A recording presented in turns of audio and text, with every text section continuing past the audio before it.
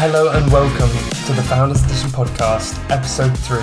Today we're jumping past the realm of the traditional and talking to someone incredible. A writer, a producer, an artistic director and a performer. Daisy Minto will take us on her journey of pursuing her passion whilst picking up the relevant skills along the way. I hope you enjoy. Hello Daisy, thank you for joining us today on the Founders Edition podcast. Our first proper creative, I would say, on the podcast, and it's the third person, so that kind of makes sense. But how are you doing? Where are you calling from today? So I'm calling from East London, which is where I'm based, in my lovely new flat. I've just moved house and I feel very happy. Brilliant. Where have you moved? Where in East London? So in Hackney. So very, very close to the marshes, which is a really nice place. It almost feels like you're not in London because it's very green, which is lovely. So that's it's not good. Really urban. Well, exactly. And I mean, we're going to get into your career in that, but is it close to where you work, or do you just work from home, or is it all very So long? I do a combination of stuff. So I work from home on my own projects, and then when I freelance for other people, London is the place to be. There's so many venues, so many artists. So I kind of bopping around all over the place. Around. I like it. It's a combination. And so I know you're not from East London, but for the people who are listening, where did you grow up? So I grew up slightly all over the place. We moved a lot because of my dad's work. So I was born in Greenwich, and then we moved around the UK a lot, and then we relocated to Switzerland just outside Geneva when I was about 12. And I did all my teenage years, so all my formative years, in Switzerland. And I moved back to the UK when I went to uni. So my family still live out there, and I kind of consider it to be home, even though I'm not Swiss. But yes, but Swiss passport and all the good. You got all the benefits. Well, not yet. Oh no, no, really? And also post Brexit, I'm annoyed about that. That's one for the to-do list. We're working on it. Yeah. So Daisy, I mean, I would consider you a creative. Would you consider yourself a creative? We'll just get that out of the way. Yeah, I definitely do. Good. I think I have to wear two very different hats, though. Okay. Because I often talk about making work, and when I say work, I mean art. Making work and making my work happen. And I have to have those two different hats. So the making work is my artist hat, and the making the work happen is like my producer hat. Brilliant. And I do like wearing them both, but I'd rather spend more time in my making the work hat. For sure. Well, this is exactly what we were talking about pre-recording today. Is what kind of value can we give to kind of student creatives and wanting to go, and that this will all absolutely mold into the rest of the podcast. So I really appreciate you already touching on that. But to kind of go to your creative side, you've kind of grown up around the place, and you say you did that for your dad's work. Would you say, to get it out of the way, that your family have kind of influenced that creative side of you, or were they kind of trailblazers in their own right that it might have influenced you, or was this kind of your own direction to take? That's a really interesting question. Both my parents are really interested in pop culture, like really, really into pop culture. My dad is a huge music nerd. They both love film and TV and books. Music is definitely the biggest thing though. So we grew up in a very like cultural house. Like we always engaged in culture immediately, and all that sort of stuff. And so I've been around a lot of art in all different ways, and I've understood it to be really important. And interestingly enough, my dad used to want to be a writer. And so when he was kind of my age, he was trying to pursue a career in screenwriting, and then eventually kind of just completely moved away from it because now he works in law. And so I think my parents definitely, they didn't push me or my brother to be specifically creative, but there was definitely like a surrounding for that to be like it made sense for me to end up being a creative in the household that we were in. And in a way, I think my dad, especially when he figured out that I was going down that route, was like, yes, follow your dreams, because I didn't do that. Follow your dreams. That's brilliant. So in your household, in maybe like a traditional household, it's got your classic route. Say, your parents would be totally fine if you wanted to go and become a scientist, or totally okay if you wanted to go into, I don't know, creating your own company. And this was exactly the same. Your parents were just completely fine with you wanting to go down and be a creative. They definitely were a bit like, how are you going to make money? The classic. And they still are a little bit like that sometimes. The main theme at the moment is my mum sometimes says, you're doing something that's very difficult. You're doing something that's very, very difficult. You're doing something a little bit easier. In that sense. But that obviously just comes from them. They just want to make sure that I'm like secure. They've never said to me, you shouldn't do this, you should do something that is more secure. They've always just want to make sure that I'm okay. Which, to be fair, has been actually like quite a useful way to approach to approach my creative career, because I've always tried to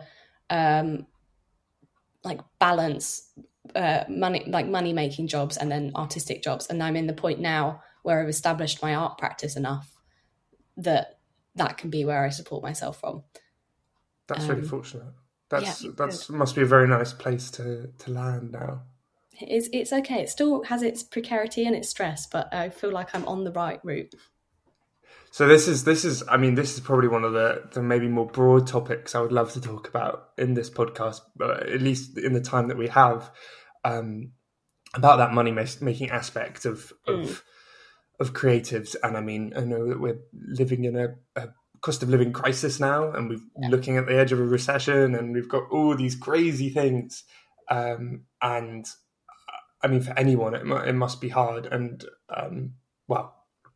fortunately that you are in the place that you are now, that you have a means of money. But I know that you do a lot. So explain your LinkedIn profile briefly. You have kind of 3 things that you're presently doing. You've just reminded me as well. I need to update it because I can't remember what I've actually got on there, because because I freelance in the arts.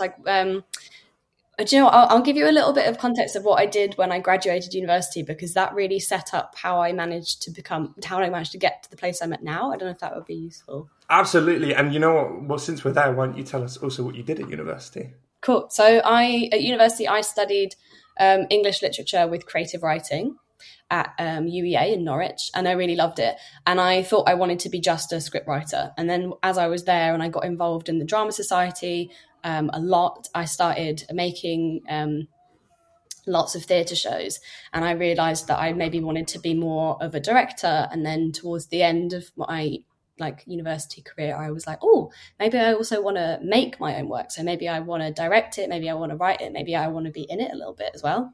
And I knew I wanted to stay working in the theatre industry when I graduated, and I stayed in Norwich.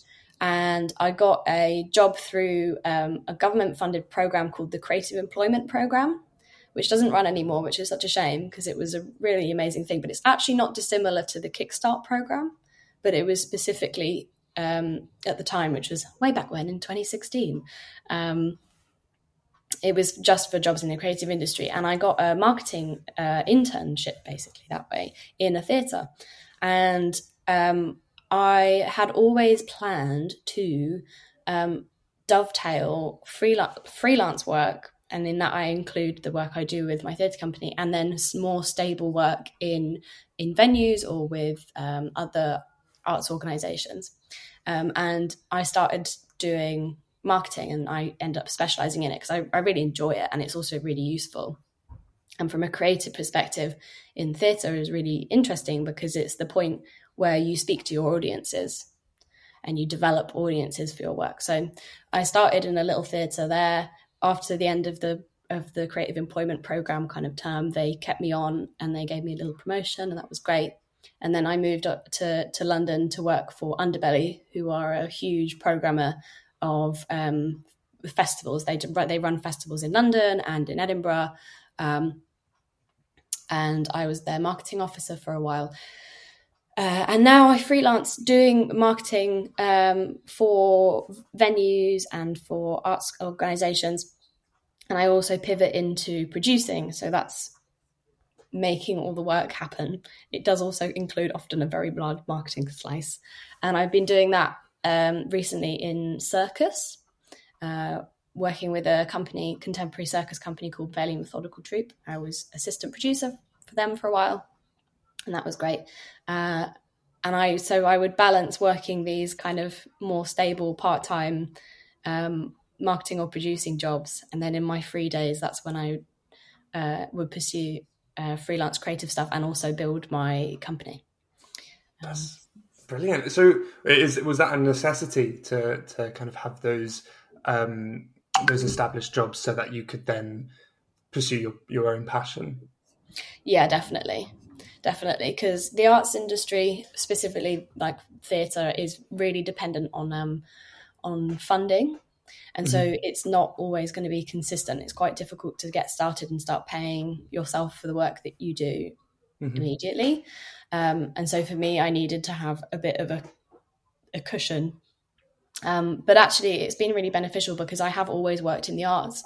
Like I haven't had my kind of bread and butter jobs haven't been in a different industry. So I've learned a huge amount by just being in venues, being in festival situations, working with other companies, and that's really been actually the most invaluable thing. Like obviously, it's great to be able to pay my rent and do my food shop, but actually, I wouldn't have changed it because it has given me an incredibly strong foundation. And now that I am freelance full time, so made the choice I was marketing manager at a venue in Southeast London up for about 2 years over the pandemic. And then in December of 2021, I decided that I was going to quit and go freelance full time and take the risk and gave myself like a year to try and figure it out. So we're halfway through that year at the moment and fingers crossed it's going okay. But yeah, I decided I've slightly lost my train of thought there. It's fully gone. Doing your freelancing now, and you're making money because you can go and do your own passion. You pursue your own passion. I thought there was a really good nugget that I was getting to, and then I got distracted by myself. Well, I have a question to jump in with then. Go on. And this is definitely going to be a leading question, but would you say that kind of doing this marketing, doing this producing, the stuff that has made you a bit of money has really assisted in you founding your own your own journey into the theatre industry? Yeah, on like 100%, it completely has. It completely has. And I think that's why I was talking earlier about having two really distinctive different hats. I've got my artist hat and I've got my producer hat. And I don't think if I hadn't had those experiences in those other jobs, that I'd be able to be in a position where I can make my own art happen in the same kinds of ways. That's brilliant. Yeah, and it also means that I can be self-starting. I don't need to go and find a producer to believe in my art to do it. I can do that for myself, which I really love. I find it really fulfilling. But yeah, no, I really wouldn't have been in the same position had it not been for all those other jobs I've done and the stuff I've learned and the people I've met as well. Well, I think you said you were saying that there was a great nugget in that. I think that is the great nugget for anyone who's leaving maybe a degree in literature or theatre and they want to get into it, then getting maybe a starting job to learn the industry. I mean, it's a classic piece of advice, and I think it even resonates here. So yeah, and it's also like it doesn't matter how small you start either, because another job I had was it literally straight out of graduating was just flyering for the Norwich and Norfolk Arts Festival. So I was just being the person handing out the brochures, being like, come see stuff. But that was amazing because I got to meet all the people that organised the festival. Yeah. And off the back of that, I met other people and then things kind of snowballed from there. Good bit of networking. Yeah, networking. And networking is such an intense word, like, because I'm just such a chatty, friendly person. I genuinely think about it as like making new friends. I like that. The art of making new friends. Yeah, the art of making new friends. But genuinely, like starting really small because you never know where things are going to go, and like for a while, never saying no to an opportunity, but within your own limits. Like don't burn out, because I've also been there. Not fun. Absolutely. But yeah. What a good piece of advice there. Yeah, that's absolutely there's I think there was a new book recently about the art of saying no, but absolutely do say yes, but don't burn out. I think it's just the piece of advice there. So that is the background of a bit of a background of Daisy Minto. Thank you. And so the next thing I would love to talk about is your show Wild Onion, but that you're currently doing and that I've had the pleasure of seeing. And also along the lines of that, what is Orange Skies? And is it a person? Is it a place? Give us the lowdown of the show and the beast behind it. So our Orange Skies is an interdisciplinary theatre and live performance collective, which is a bit brilliant. But to condense that into a nutshell, it's a group of friends who have different practices in live art, so circus dancers, theatre makers, and we make shows together that blend all of those disciplines. And we've been going since 2016, which is great. We've got a couple of years under our belt. We've done a couple of shows before, and we make shows and then we tour them around the country. So we have done venues in London before, we've done Norwich, we've been to the Midlands and Scotland. So we make shows and then we take them around. That's kind of what we do. The creative impetus around Orange Skies is that we make shows that make you want to hold the person next to you, whether that's in care or back in rage or in support.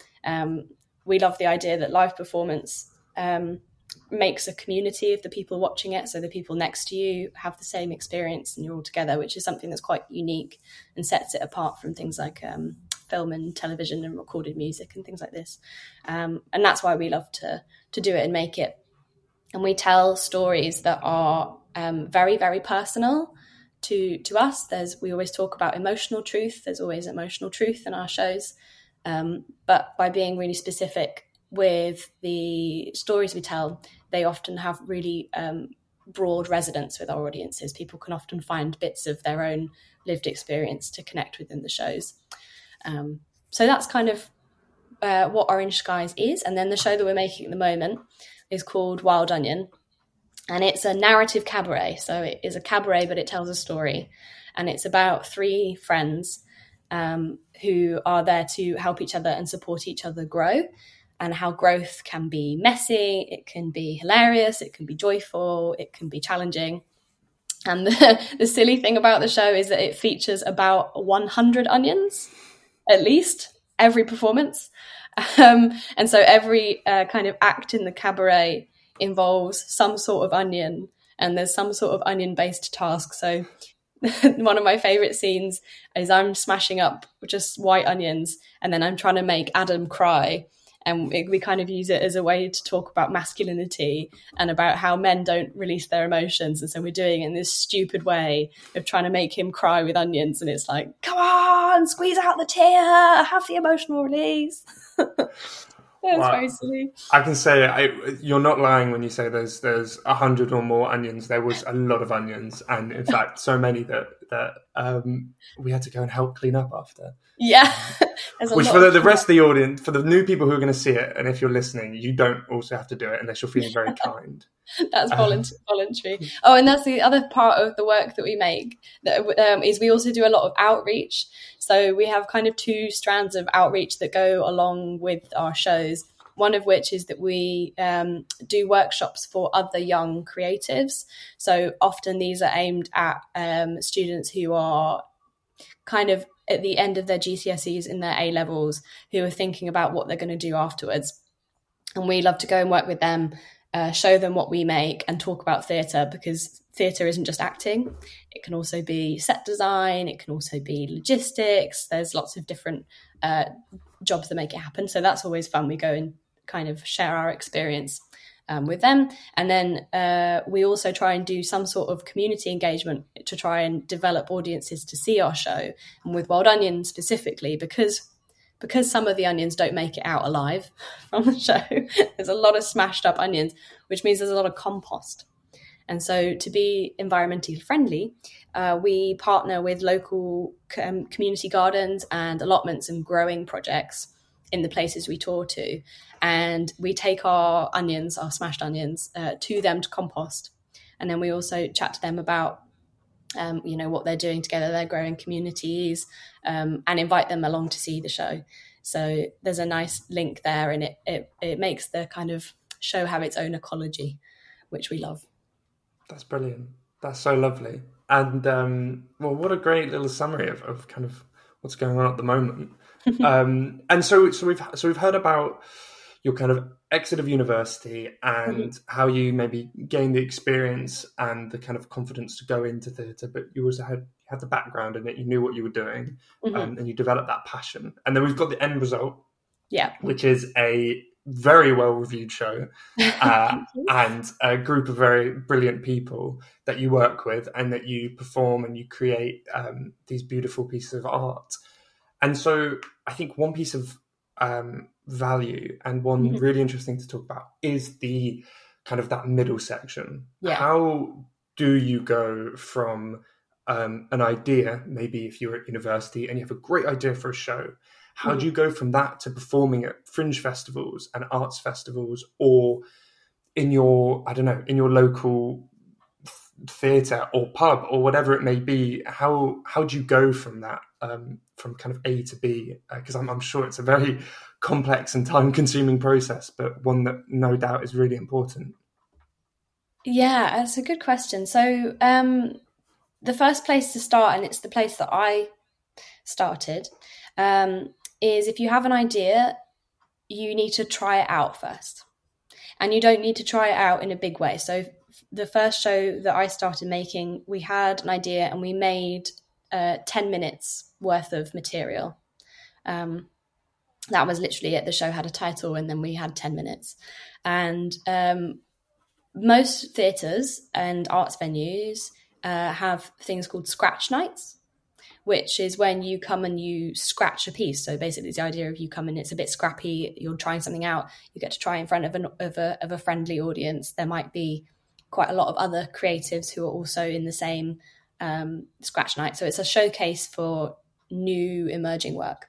And when I lived in Norwich, after I did my degree, I scratched a show at the Garage in Norwich, which is a really nice theatre. They also have a lot of artist development work. And that was the beginning of a relationship that we had with the Garage. And it also was the beginning of building an artists network, like getting into the network.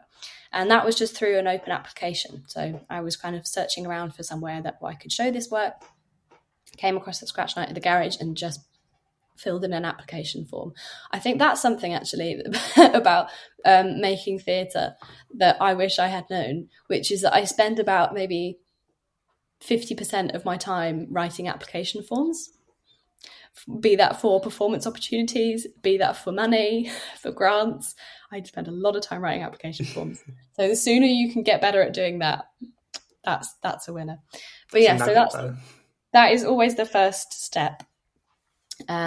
Is to try and start there. So try and get your work in front of an audience, because you'll also artistically, you'll know if people are interested in it, if there's something worth pursuing in it, or if it falls flat on your face and you're like, okay, this project isn't going to work, let's not bother. So then after you've scratched it and you kind of know what you're interested in, the next stage would be making it into a longer work in progress kind of piece. So and this is the process as well that all the shows that we have made have followed.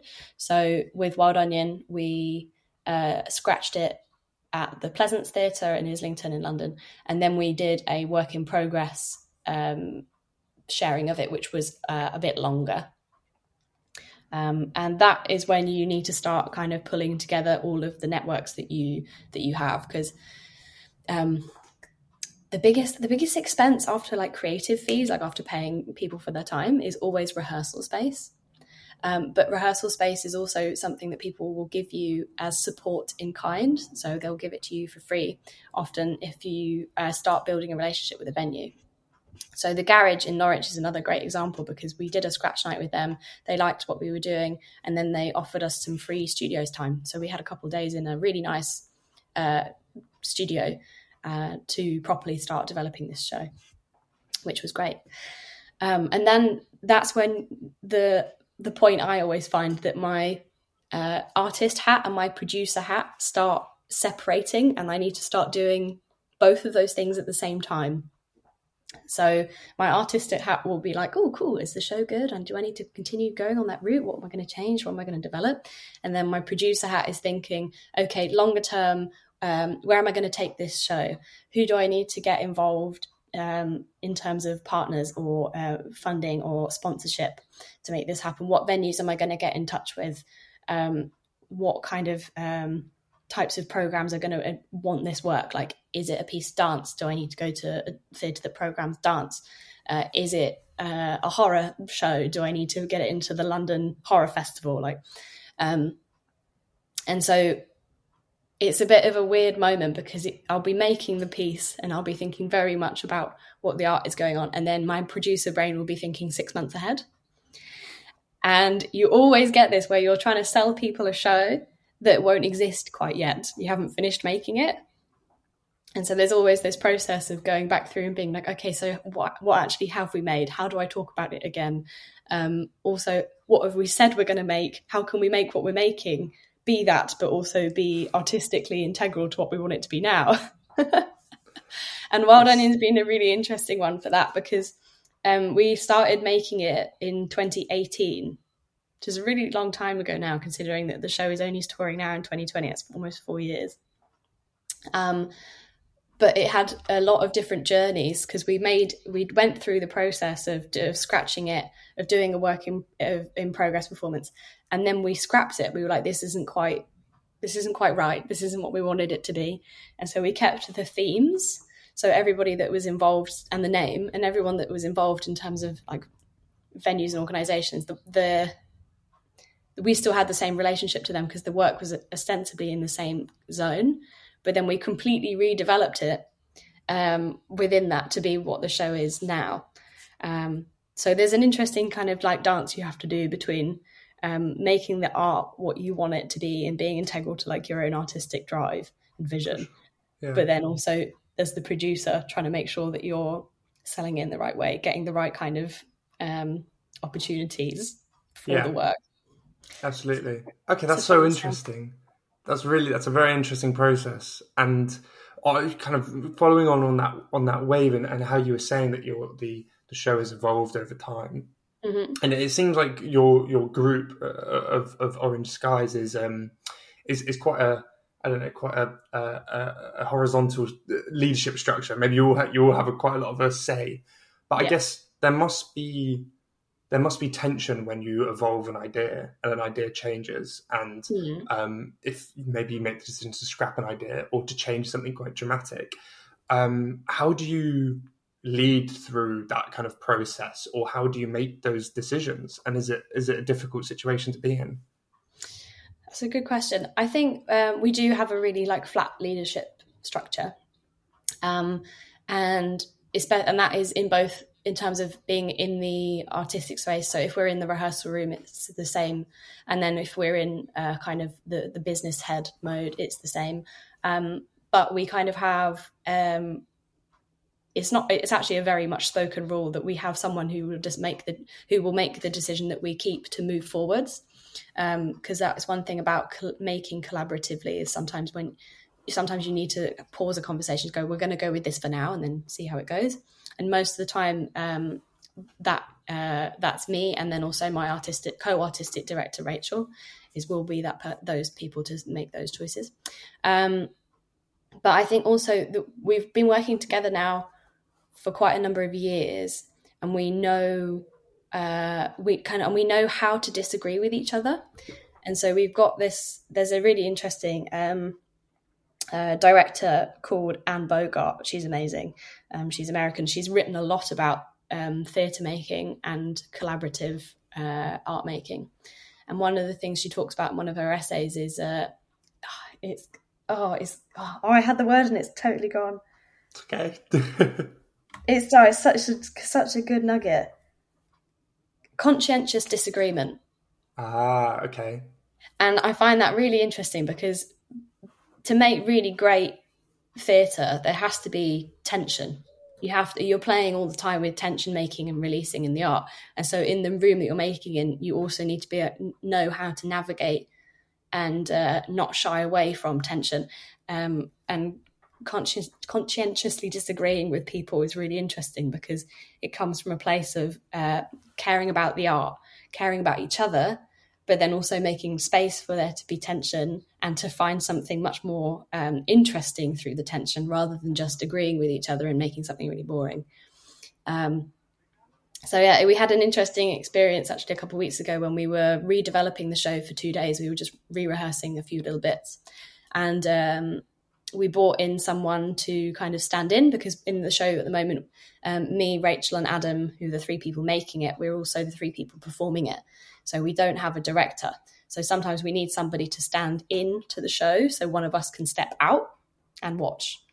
And it was interesting we brought in a really great creative called Emily, who's a friend of mine, and and afterwards when we were having like a coffee and debriefing about it, she was just like, "Are you and Adam okay?" I was like, "What do you mean?" She's like, you were really like having some very intense debates. And I was like, "Yeah, that's just how it works. Like, we're doing the whole conscientious disagreement. Like, we are going to disagree with each other, but we love each other and we value each other and respect each other's artistic visions." So yeah, so that's kind of how we do it. Like, it's been a long time in the process. Like, we wouldn't be able to do and make work in this way had we not been working together for like a good couple of years, because obviously there's always moments where people disagree and they don't know how to manage it, but we've gotten through those moments now, and the space is so open and collaborative and respectful that it can hold space for tension as well. I love that. I love conscientious disagreement. I'm going to have to implement that into my daily management. It's interesting. Well, Daisy, it's somehow been half an hour, which means we're coming to the end of the podcast. But I would love to do 2 things. First of all, I would love to take you back to your early university days, your early creative theatre days, and maybe just a brief thing that you would love to say to someone in that situation, kind of just a quick bit of advice. And then I would love to open the floor to you and, I don't know, take a leaf out of, I don't know if you've ever seen Hot Ones on YouTube, but at the end, they always give the floor to the guest and they can tell them what they're doing. And I know you're doing some incredible things, so I'd love to give the floor to you. But yeah, start with the advice. What would you like to tell someone in the space you were when you started? I think that this is maybe a bit specific, but theatre isn't just plays. Live performance isn't just plays. And you don't just have to be an actor. I really wish I'd known about that, and because the work I make now is like, it is theatre, but it's also all these other things. It's cabaret, it can be circus, it can be performance art, and there's a whole world to that that's a lot bigger. So I reckon I'd say go and see so many shows, go and see things that you don't even know what it will be, and be inspired by those things and pursue it. I think definitely. And then also take friends along with you. Take friends along with you, because the artists will be happy that they've sold more than one ticket, and then you'll have someone to talk about it with afterwards. Because a lot of my creative practice has come from discussing with my friends who've seen the same show, how they felt about it. So take a friend and take a punt on something. Good bit of easy advice there, just to get people into the mindset. Well, thank you. 100%. And so what are you doing? I open the floor to you, Daisy, to tell people what you're doing and the incredible things waiting for them in a certain part of the UK, maybe. Yeah. So I am working at the moment to take Wild Onion, which is the show with 100 onions, on tour around the UK. We've just done the Brighton Fringe, which is where your lovely self came to saw the show, but we are going to be at the Edinburgh Fringe Festival from the 16th to the 27th of August at Assembly. So if you are in Edinburgh for the Edinburgh Fringe, you should come and see the show. because it is very joyful and hopefully will make you very happy, and then be splashed with onions. Who doesn't love that?